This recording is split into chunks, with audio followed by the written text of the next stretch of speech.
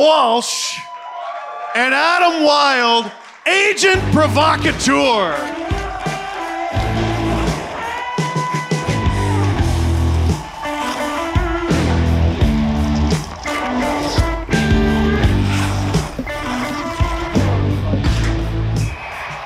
You're so far away. I gotta move these a little bit closer here. I know. You kind of sink into this chair. You do? Yeah. Hey, by the way, hi, everybody.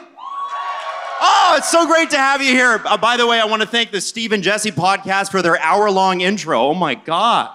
Standing backstage going, are we ever going out there or what? I was ready to have another coffee. Yeah, me too. Me too. So, ladies and gentlemen, the Alan Walsh is here. Noted agent, Alan Walsh. And it's no, I don't think it's any sort of secret. I'm sure you guys heard that Gary Bettman had a press conference before this. No. No booing Gary right now. Not yet. Not yet. But I also want to say that we're going to try to make this press conference a little bit more notorious. So we're going to have some fun today.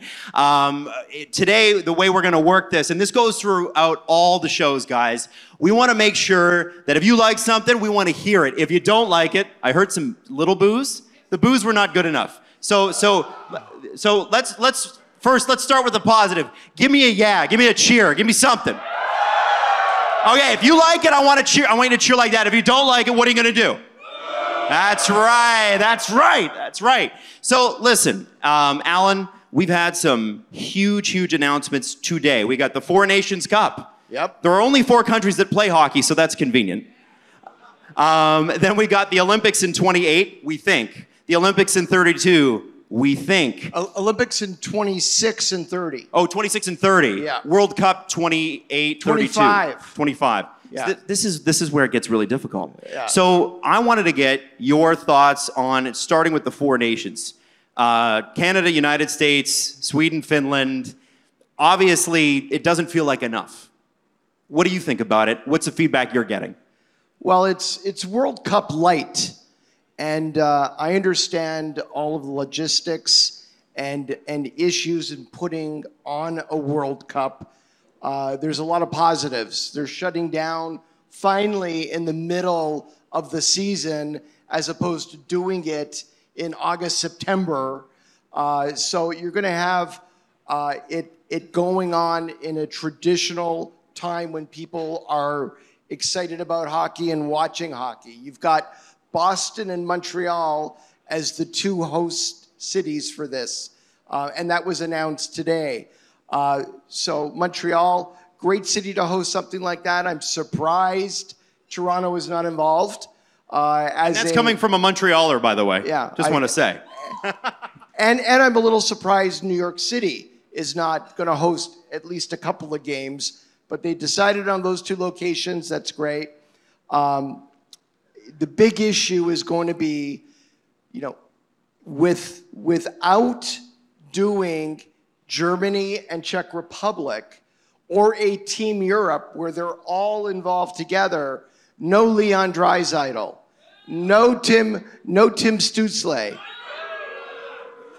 no JJ Peterka. That better be the biggest boo. He's a noted client. Yeah. So far, they're all Octagon clients. No Philip Hronek. And I messages today from some of these players and others saying, they're not happy about being excluded and it being only 4 teams. So I understand why they're sticking to just the 4 teams. But at the end of the day, it would not have been inconceivable to take it to, 5 or 6 teams and expand it out a little bit. Well, I think any tournament without Leon Draisaitl, that's a big marquee name, right? So, with everything going on in terms of the All-Star festivities and that sort of thing, this was the perfect time to make announcements like this for the NHL. As far as the Olympics, what was it that now it's like, okay, now we're going to do this. Now we're going to do the World Cup. Now we're going to do the Olympics. What changed? Why couldn't we get this, 2 years ago, 4 years ago, 6 years ago? Great question. You're asking the wrong guy. Okay. But I can tell you my feeling on that. There are a number of owners who do not like shutting down in the middle of the season. They don't directly financially benefit in their eyes. Very short-sighted thinking. They're not thinking about growing the game. They're very happy with the 50-50 split of HRR right now. They're very happy with the amount of money they're making. They're very happy with their franchise values exploding. And it's their players. They pay those players a lot of money. They're going to shut down. They're going to shut down for 3 weeks. And players are going to go off to Europe and play, or off to Asia and play, as they did previously, in a time zone not conducive to watching games in North America. They're like, we're out. All right? They don't get paid. They had a big issue in the fact that the IOC has been unwilling to give the NHL access to highlights, video clips of games during the Olympics. So imagine Team Canada, Sidney Crosby scores a goal in overtime in the Olympics, and the NHL cannot post that clip on the NHL.com website. IOC owns it.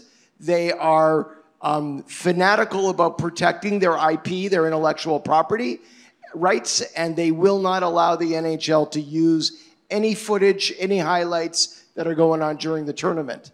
And, the NHL has a big problem with that. Well, so do you think they've solved that problem, or is that still all to be worked out? There's still a number of issues that need to be worked out.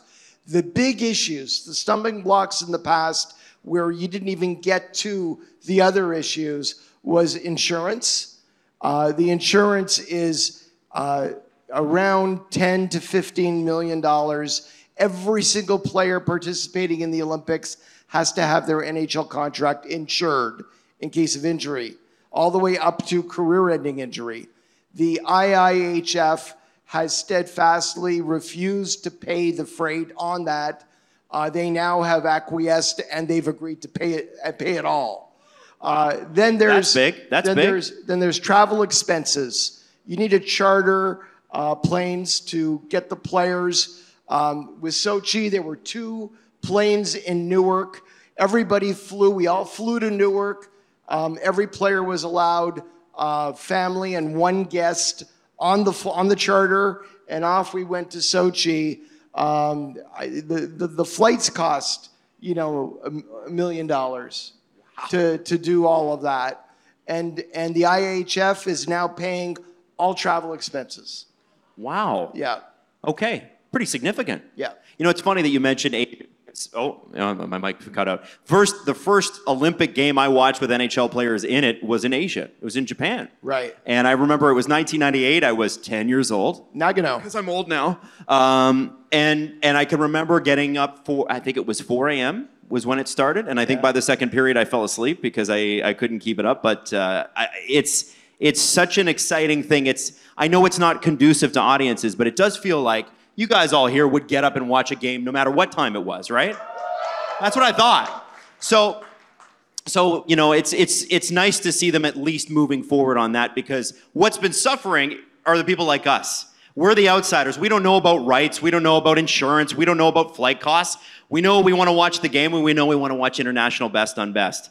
And I'm wondering, are the players looking at this and going, finally some progress? Are they happy with these announcements today, do you think, on the whole? Oh, yeah. I'll share something with you. You talked about Nagano or Nagano. The Czech Republic won the gold medal. Yes. At that. I remember that. And I was in Old Town Square in Prague when the Czech team arrived at the Prague airport from Japan. And they were put on buses and brought straight into Old Town Square with this incredible celebration going on. There were about 250,000 people jammed into the square. And it was, people were crying, people were drunk, people were celebrating. I'll never forget, they had this big platform built.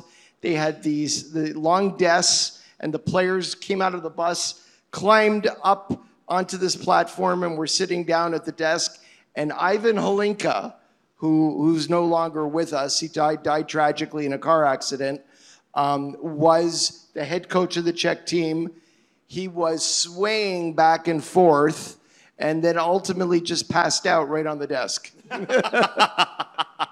You know, that wouldn't be the first time that I remember that game. And I don't know, do you guys remember Canada versus the Czech Republic in that semifinal game? Do you guys all remember that? The shootout? I don't know. That was the first time that Dominik Hasek made me cry. The second time was a year later when I think the Leafs were in the Eastern Conference Finals against Buffalo, and he just shut them down. Yep. They snuck in somehow. Do you guys remember that? Yeah, that was, boy, I can remember sobbing in front of my television. I don't think my parents knew what to do with me. There's a bunch of people who are going to go to YouTube right when we're done. Oh, yeah. So Alan, you know, one of the things that I love about doing this show with Alan is his storytelling. And sometimes, and this stuff never makes the camera, but afterwards, we'll sit around for sometimes 30, sometimes 40 minutes, and Alan will be like, that just reminds me, and he'll tell you a story, and you go, wow. Oh my God, Jesse and I are just sitting there like, really? Fascinating, this is crazy. And so, Alan, I wanted to see if you would do a little story time with us today. Do you guys want to hear an Alan Walsh story? Yeah, you do. Now, Alan, is there a story that you can talk about, maybe not name any names, that with us and this audience and the internet, but who cares, we'll ignore them, are we able to hear something you've never shared publicly before? One of your Alan Walsh, one day you're going to write a book and it's going to be unbelievable, but do you have a story for us you've never sent anywhere before? Wow. Can we put you on the spot? Okay. I have one story that I have never, ever told before. And I need everyone here to raise their hand. Okay. I swear to never repeat this story. After hearing it today. Okay, we're good. We're all good. Okay, all right, everybody. Well done. We're holding you to this, by the way. How bad is this story, by the way? Okay. Oh, all right, here it goes. I represented a player who was drafted very high in the NHL draft. And after being drafted, he went and played a year. And after 1 year, I approached the team that drafted him, and I said, hey, he's very high pick. Almost everybody from his draft class has already signed an NHL entry-level contract, and we want to sign. And full disclosure, the family was having some financial issues, and this was going to be, the signing bonus at the time was probably capped at, I hate that word, capped at $82,500. But for this player and his family, it was a game changer. And I explained that to the team. And the team said that they would get back to me.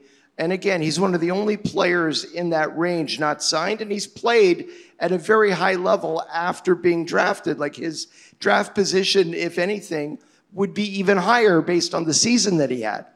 And the team came back and said, our owner just doesn't want to commit that kind of money to the player right now. We're going to wait another year. It's like, that kind of money? It's an NHL entry-level contract, two-way, and what? He's like, well, we're going to wait. We're going to wait another year. I'm like, okay. We wait a year, and the player's not happy, the family's not happy, and the GM calls me. The deadline to sign that contract or the player goes back into the draft is June 1. I don't hear from the team. We're now in early May. And the GM calls me one day and he says, oh, hey, you know what? We never signed this player. We got to get something going. I'll send you, something, and let's get this done ASAP. I'm like, hold on a second. What makes you think the player wants to sign with you right now? Is it June 1, he goes back into the draft? He's going to get drafted higher even than where he was originally drafted. Well, Alan, like, we have to get him signed. I was like, well, he may not want to sign with you. So the GM ended up arranging a phone call with the parents and with the player, a conference call. This is way before Zoom. And the GM, you know, we're a first-class organization and we really want you and you have a great chance to play in the NHL next year. And the father then responded and said, we are very unhappy that you didn't sign my son last year, and we have decided my son is going back into the draft. We want nothing further to do with you people. And I'm listening, and I'm like, whoa. So that wasn't, just so I can say, that was not planned. That was not planned. Because it would have been good plan. I actually complimented them when we got off the phone and said, I wish I had told you to say that, but it was beautiful. I want to cry. And the GM calls me, and he's now, oh my God, Alan, like my owner is freaking out. We have to do this. I said, well, you should have told your owner to sign him last year. Yeah, it's water under the bridge. We messed up. We apologize. I need your help. You've got to help us here. And this is going on back and forth, day to day to day to day. And we're now 48 hours before June 1. And I said, you know what? It ain't happening.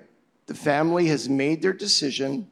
The player, we got 48 hours ago. We've come all this way. You lost him.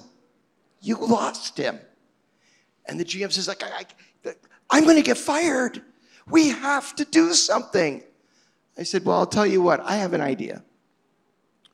You get on the phone with me, the player, and the parents, and you promise, you guarantee that the player is playing in the NHL on your team next season, and I don't know what they're going to say. I have no idea. But I'm going to recommend they take the deal. Oh, Alan, like, you know, he's a great player. He's going to be a fabulous NHL player. But yeah, he's 19. I don't know if I can do that. Okay, I accept your decision. You know, no problem. See you later. And I got off the phone. He calls me back in about a half an hour. Okay, we have a deal. I'm ready to promise. I'm ready to guarantee. He is in the NHL all year. So I want to be clear. He's getting a place to live before camp. He is on your NHL team. He is not going down. Now I'm pushing it. He is not going down to the American League to play one game all year. Yes, Alan, I agree. Anything. I just got to get this kid signed. So we get everybody back on the phone, and the general manager says, I've had conversations with Alan. I want to apologize again for everything that happened. I guarantee and I promise that your son is playing on my NHL team next year, and he will not be going to the American League under any circumstances at all. He is in the NHL. I give my word. And the father said, I'm going to talk to my son. I'm going to talk with Alan, and Alan will call you back. And the father called me, and he said, okay, if we go back into the draft to get drafted by a team, there's no guarantee. I now have a guarantee that my son is playing in the NHL. Alan, get that contract, nail it down. I'm ready to sign it. Fabulous. We have a deal. So we signed the contract. Now the player goes into training camp, and he's actually having a fantastic camp. And he's playing NHL preseason games. He's on the power play. He's doing really well. The coach of this team is still coaching as a head coach in the NHL. The GM, who is unnamed, is right now still involved in the NHL. And, for those that don't know, I'm Jewish, and it was a high holiday of Yom Kippur, the holiest day in the Jewish New Year. And like every good Jew, I'm at temple with my wife and my 2 young kids, and I am committing the biggest sin of all by pulling out my phone every time it vibrates and reading the messages, because it's a terrible time of year. Every year, the holidays is always during training camp. I got sent down. I'm not happy. Call me immediately. Urgent. It comes in every day. So I look, and I got a message from the player. I've just been sent down. Thank you. Yeah. Right?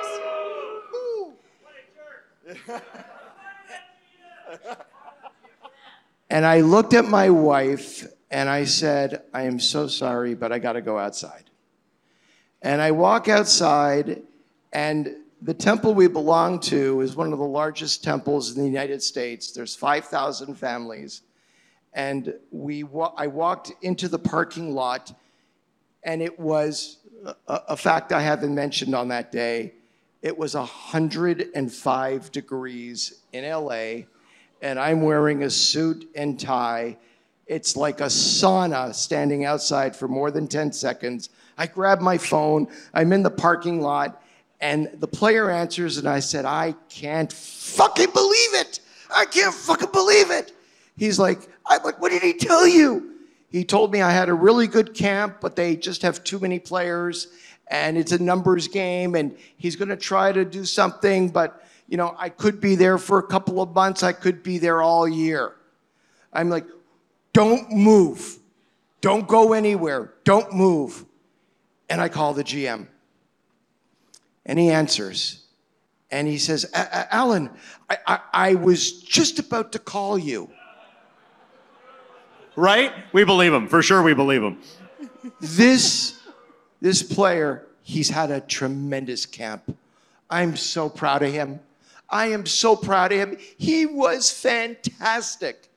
But listen, I need a little bit of help here.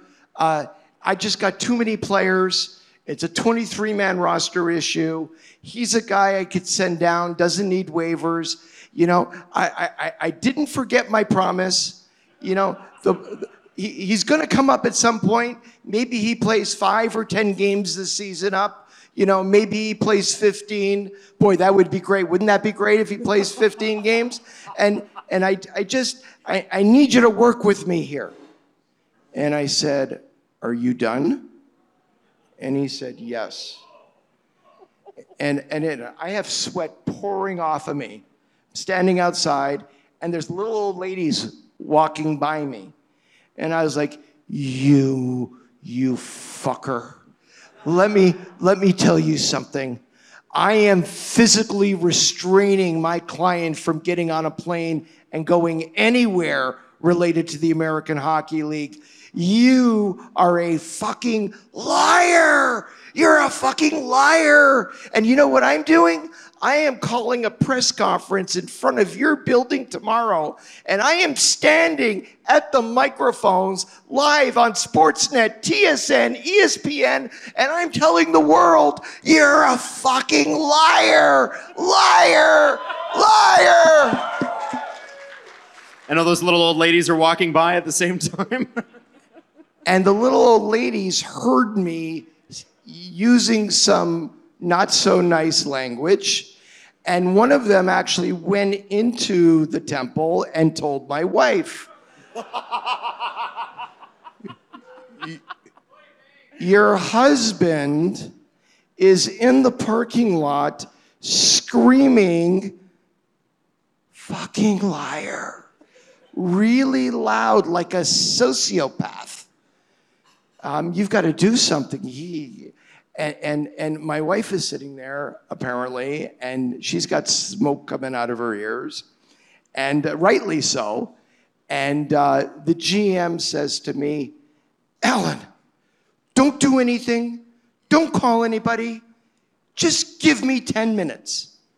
And I'm pacing back and forth.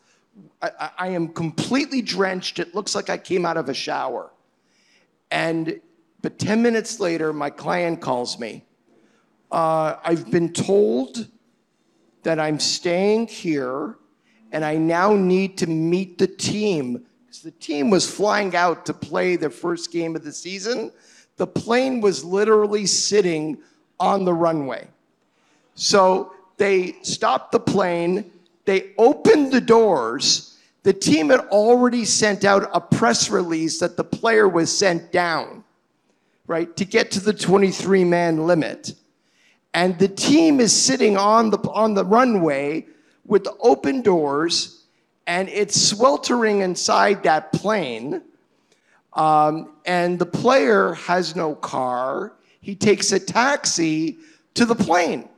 And when he gets to the plane, he comes up the stairs, goes into the cockpit area, and he goes, all of my equipment is at the rink. And they're like, you don't have your equipment? The GM tells the equipment managers, get in the car, drive back to the rink, and go get his equipment. We're waiting. Oh. They sat there for an hour, and I had a few clients on the plane who were now up to speed with some text messages from me as to what was going on. Everyone on that team knew what had transpired. And the equipment comes, they shut the doors, they take off. He spent the whole year in the NHL. He never played a game in the American Hockey League. He he had 18, 19, 20 goals his rookie season in the NHL. And I've never told that story until today. How about that, huh? Wow. Great story. And this is what it's like, by the way, when Jesse and I record, because you don't see Jesse on the screen, but when we do these recordings, it's what it's like. We do the show, and then we get the after show. And the after show, sometimes you cannot imagine some of the stories. The NHL is a wild place. Now, Maddie, are you around here somewhere, Maddie? Okay, so Maddie's gonna, if you guys have any questions for the noted agent, Alan Walsh, Maddie's going to come up and talk to you over the next little bit here, but I want to just say this. While Maddie's doing that, you go around, and anybody that's got their hand up, you can go talk to them, Maddie. But I want to say this. Sitting here on this stage with Alan Walsh telling that story, I just want you guys to understand this. I called him 2.5 years ago because Chris Johnson was at the Stanley Cup Final. In Tampa. In Tampa. He happened to be passing Alan in a hallway, and he knew that I had seen Alan several times on Tim and Sid. Long may they rest. Love that show. Yeah. And I saw Alan's, one of his hits, and I said, this guy, wouldn't it be great to do a show with this guy? There's something about this guy. And Chris said, listen, I'm going to give you his phone number. He says it's okay to call him. And so I hummed and hawed for a few weeks about it. My wife, who Alan just met today, who's here, she said, why don't you just sit down and effing call him, all right? Stop talking to me about it. I don't want to hear it anymore. So I call it. Alan picks up, and no joke, doesn't know me from Adam, literally, and gives me an hour and a half of his time on the first phone call. And by the way, there was another network that was very interested in doing a show with him, and he chose SDPN. And it gives me goosebumps to think about, because what he said to me at the time was, well, who wants to hear what I have to say? I'm not that interesting. I don't have 10 episodes, 20 episodes of things to say, and I think we just crossed 60. So, Alan, so thank you for choosing SDPN, for giving us your talents and your stories like this. It's so spectacular to work with you every single day that we get to, and I know you're a busy guy, so thank you for being here as well, because it was awesome to have you here. Well, it's a privilege for me to be part of the SDPN family. You're not just a co-host, and the other guys, Steve, Jesse, are not just people that I work with now. You guys have become really good friends. And you've made a big difference in my life, your friendship. And that's more important than anything. So it's me who should be thanking you and the rest of the guys for bringing me into your family. Thank you, Alan. Thank you. Thank you. Thank you.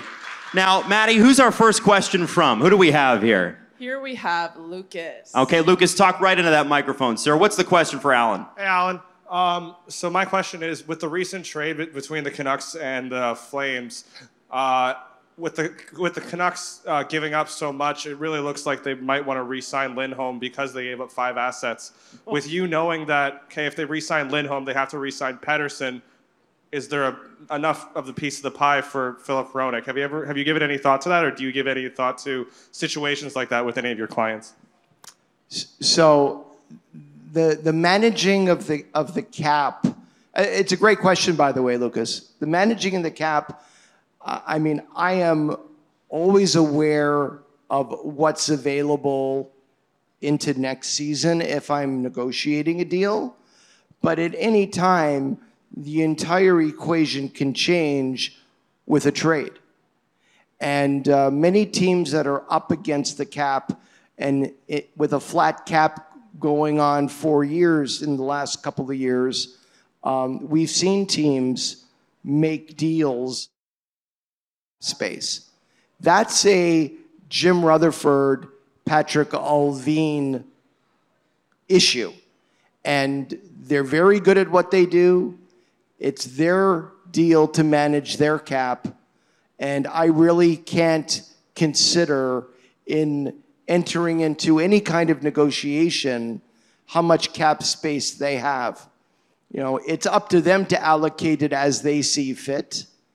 And I just know that whether a team is flush with cap space or not flush with cap space or up against the cap, it doesn't really change my approach. I'm never going to sit with a client and say, okay, like they don't have the money to sign you, so let's come in much lower than your expectations to stay here. I don't have those conversations. Yeah, someone else's problem. By the way, I feel like Quinn Hughes might have something to say because that seems to be a pretty good defense pairing. It's going pretty well, huh? The dynamic duo. Yeah. Maddie, where are you now? Batman and Robin. All right, we're over to Cam now. Okay, Cam, remember to speak right into the mic, buddy. Yes, thanks, Alan. You said earlier you hate the word cap. So do all Leaf fans. Who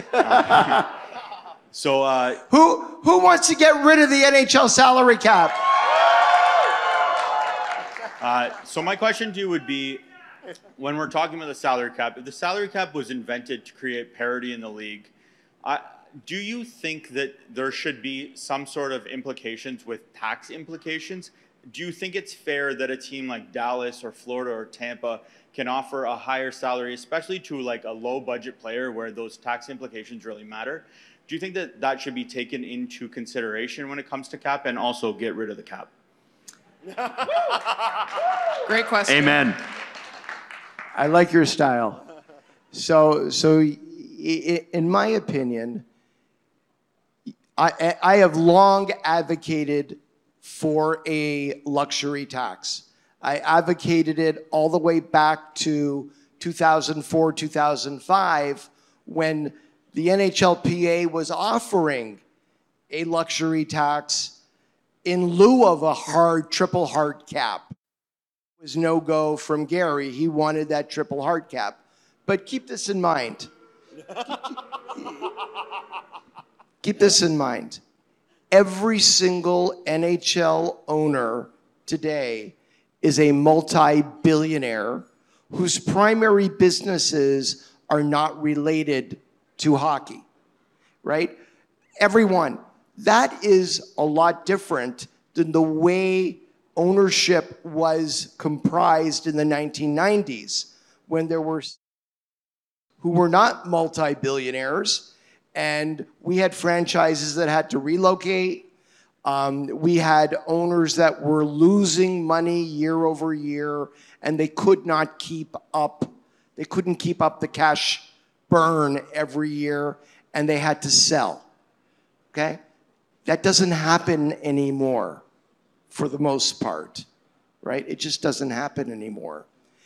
And the other equation everybody has to keep in mind is franchise values have exploded. So if you go look through the 32 NHL teams, what the franchise, the current ownership bought the team for, and what that franchise is worth today, you may have situations where teams are losing 10, 12, $15 million on paper, but in reality, they are going to sell at a tremendous profit and pay a capital gains tax of 15% on that profit. It is the best deal going. If you have $1 billion, the best investment you could possibly make is buy a professional sports team. Just ask any owner, right? But you put a luxury tax into the NHL, and for me, it will be a game changer. It will be a game changer because what we see now is teams that have been built to win, and they need one more player. And they have ownership willing to go into that area of another $5 or $6 million to put them over the top as they see it, and they can't do it. And I think that's just wrong. Where are you, Maddie? All right. Next All right. up, we have Soraya. Hey, Soraya. Hi, I know you represent a lot of clients, but Marc-Andre Fleury is my favorite player. So He's one of my favorites too. yeah. So I have a question. Do you have any funny stories related to him? He's a prankster and like he's a really nice guy on TV and on the videos that we do see him of him. And has he ever tried to prank you? Marc-Andre Fleury has pranked me several times. I'm one of his victims, big and small. He is, as much as you are exposed to him through the media or through interviews or through what players say about him, one of the great, great blessings in my life has been to work with him since he was 15 years old until today. He's 39 years of age. He is a wonderful, warm, generous human being, an incredibly devoted family man. Many people don't know this, but he met his wife when he was 8 or 9 years old, and they grew up literally next door to each other. And when he was around 15 years of age, he had a high school dance, and he wanted to ask his wife, Vero, to be his date to the dance, but he didn't have the nerve to go do it. He was too shy to ask her out. So he asked his sister to ask her. So it was his sister who went to Vero and said, Mark would like you to be his date for the dance tonight. And he agreed, and she agreed to go with him. I was doing an interview one time with TSN at the Octagon summer hockey camp we were doing in Montreal. And Mark had come off the ice, and I'm standing in front of the camera, and there's a reporter with the microphone out, and I'm talking. And Mark would run by and knock over a bunch of chairs, and there'd be a bunch of loud booms. So the reporter was like, okay, let me ask the question again. And Mark was like kind of hiding in the back and asked the question again, and I'm answering the question on camera, and Mark runs by again and knocks over all the chairs, boom, boom, boom, boom, boom. And I looked over at him, and he kind of smiled, and I'm like, are you done? He's like, yeah, I'm done. I was like, okay. We start again, asking the same question again, and big smile on his face. He comes sprinting by and knocks over all the chairs.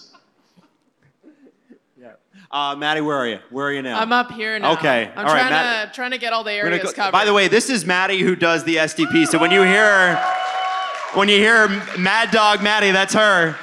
You guys, stop it. Sorry. Who are we talking to, Maddie? All right, we're talking to Nick. He looks like an Oilers fan. Oh, let's not. It's All-Star. Welcome him to the city. Come on. I mean, I live across the street, so thank you. Okay. All right. Well, fair enough. Shout out Seaweed Mad Adam. Yeah. Oh, yeah. Yeah. What's up, fellas? Thanks for doing this. Alan, I was kind of curious. When a team and a player agree to trade that player to another team, how does that work? Does that player and their agent make cold calls? How does the negotiation process work if there's a sign and trade in place? What does that scenario kind of look like? Now, are you talking about waiving a no trade, or are you just talking about a trade in general? Kind of in general, player, we'll say Nick, for example, and Edmonton want to trade. How, do I make a cold call to another team saying I'm on the market? And then what does a sign and trade kind of work? How do you negotiate that, especially when a season's going on? That's a great question, and it's something that comes up very often. Agents and players are prohibited to have any contact with any other NHL teams while they are under contract to a team. So if I represent a player on the Edmonton Oilers and I know the team is shopping him and I know they want to trade him, I cannot, within the rules, speak to another GM about that player. It's tampering. And that GM, if the GM calls me to talk about a player on another team, is subjecting himself and his organization to massive fines and probably loss of draft picks. Now, there are some situations where a GM has called me and said, we want to move your player, we want to work with you, I give you permission to talk to other teams. And I usually, almost always, will want to memorialize that in an email or a text message, even as simple as, hey, great talking to you today, just confirming our conversation, even in a text message, just confirming our conversation that I'm allowed to speak to other teams about player X. And just having that as a safety net in case there is some sort of allegation in the future that you spoke to somebody without permission, you've got that there. What blew my mind, and I'm going to add on to that question, is one of our episodes we were talking about that. We were talking about agents facilitating trades, and you kind of said that, and I think you said it because you felt it was common knowledge, but I don't think the average fan knows. Sometimes there's GMs that don't talk to each other, and so sometimes it's the agent calls the team and says, I think he might be a good fit there. You guys should probably chat. And a lot of the times, GMs don't have time or they don't have the relationship to call the other 31 GMs. It might be 5 or 6 that they talk to. Is that fair? Is that a fair summation of it? I think they would talk to more, but the way it really works is every GM has a tighter network of guys, other GMs, that they talk to on a daily basis, and they share information with each other. And if you've been around a while, you know who is connected to who. Maybe they previously worked together in a previous organization as GM, assistant GM. If you look at, just to give you a quick example, Steve Yzerman, who was a guest on our podcast. A spectacular guest. Great. GM of the Detroit Red Wings, used to be GM of Tampa. His 2 assistant GM, Julien Brisebois and Pat Verbeek, both of them now GMs of different teams. It's not hard to connect the dots of who talks to who. Look at Olympics, Steve Yzerman and Doug Armstrong working together for Team Canada, several Olympics. So that's sort of a network of people who all trust each other. They've worked together before, they've won together before, and they will expect they talk to each other often about comparing notes about what they hear. And there's several other groups like that around the GM community. And that's really how they keep each other updated. It's not just talking to 31 other GMs. Yeah, they talk to a lot of people. They have better relationships and relationships of trust with some over others. There are some GMs who will not talk or very rarely talk to other GMs Lou because Lamoriello. of a prior bad experience. Lou actually is a sweetheart. Oh, I've heard he's a really great guy. He's just not a talker. At well, least not to the media. No, but you know, Lou's probably one of the most universally respected people out there. I mean, from other GMs to agents to players. I mean, Lou stands for what he stands for. And he's very forthright and honest with, this is who I am and these are my beliefs. And you don't have to agree with him. I've always loved dealing with Lou, working with Lou, and we've always had a great relationship. He's one of the most fascinating people I've ever encountered in the hockey industry. And if you ever have a chance to sit down, and I've had many lunches with him and you know, hundreds, if not thousands of conversations over 30 years. He's one of my favorite people. That's awesome. Well, listen, we're going to wrap it up there. And I just want to say Alan Walsh flew up to be here with you today. So big round of applause for Alan. And thank you all for coming. We really appreciate it. Get your orders in now because Chris Johnston and Julian McKenzie are up next. Thank you.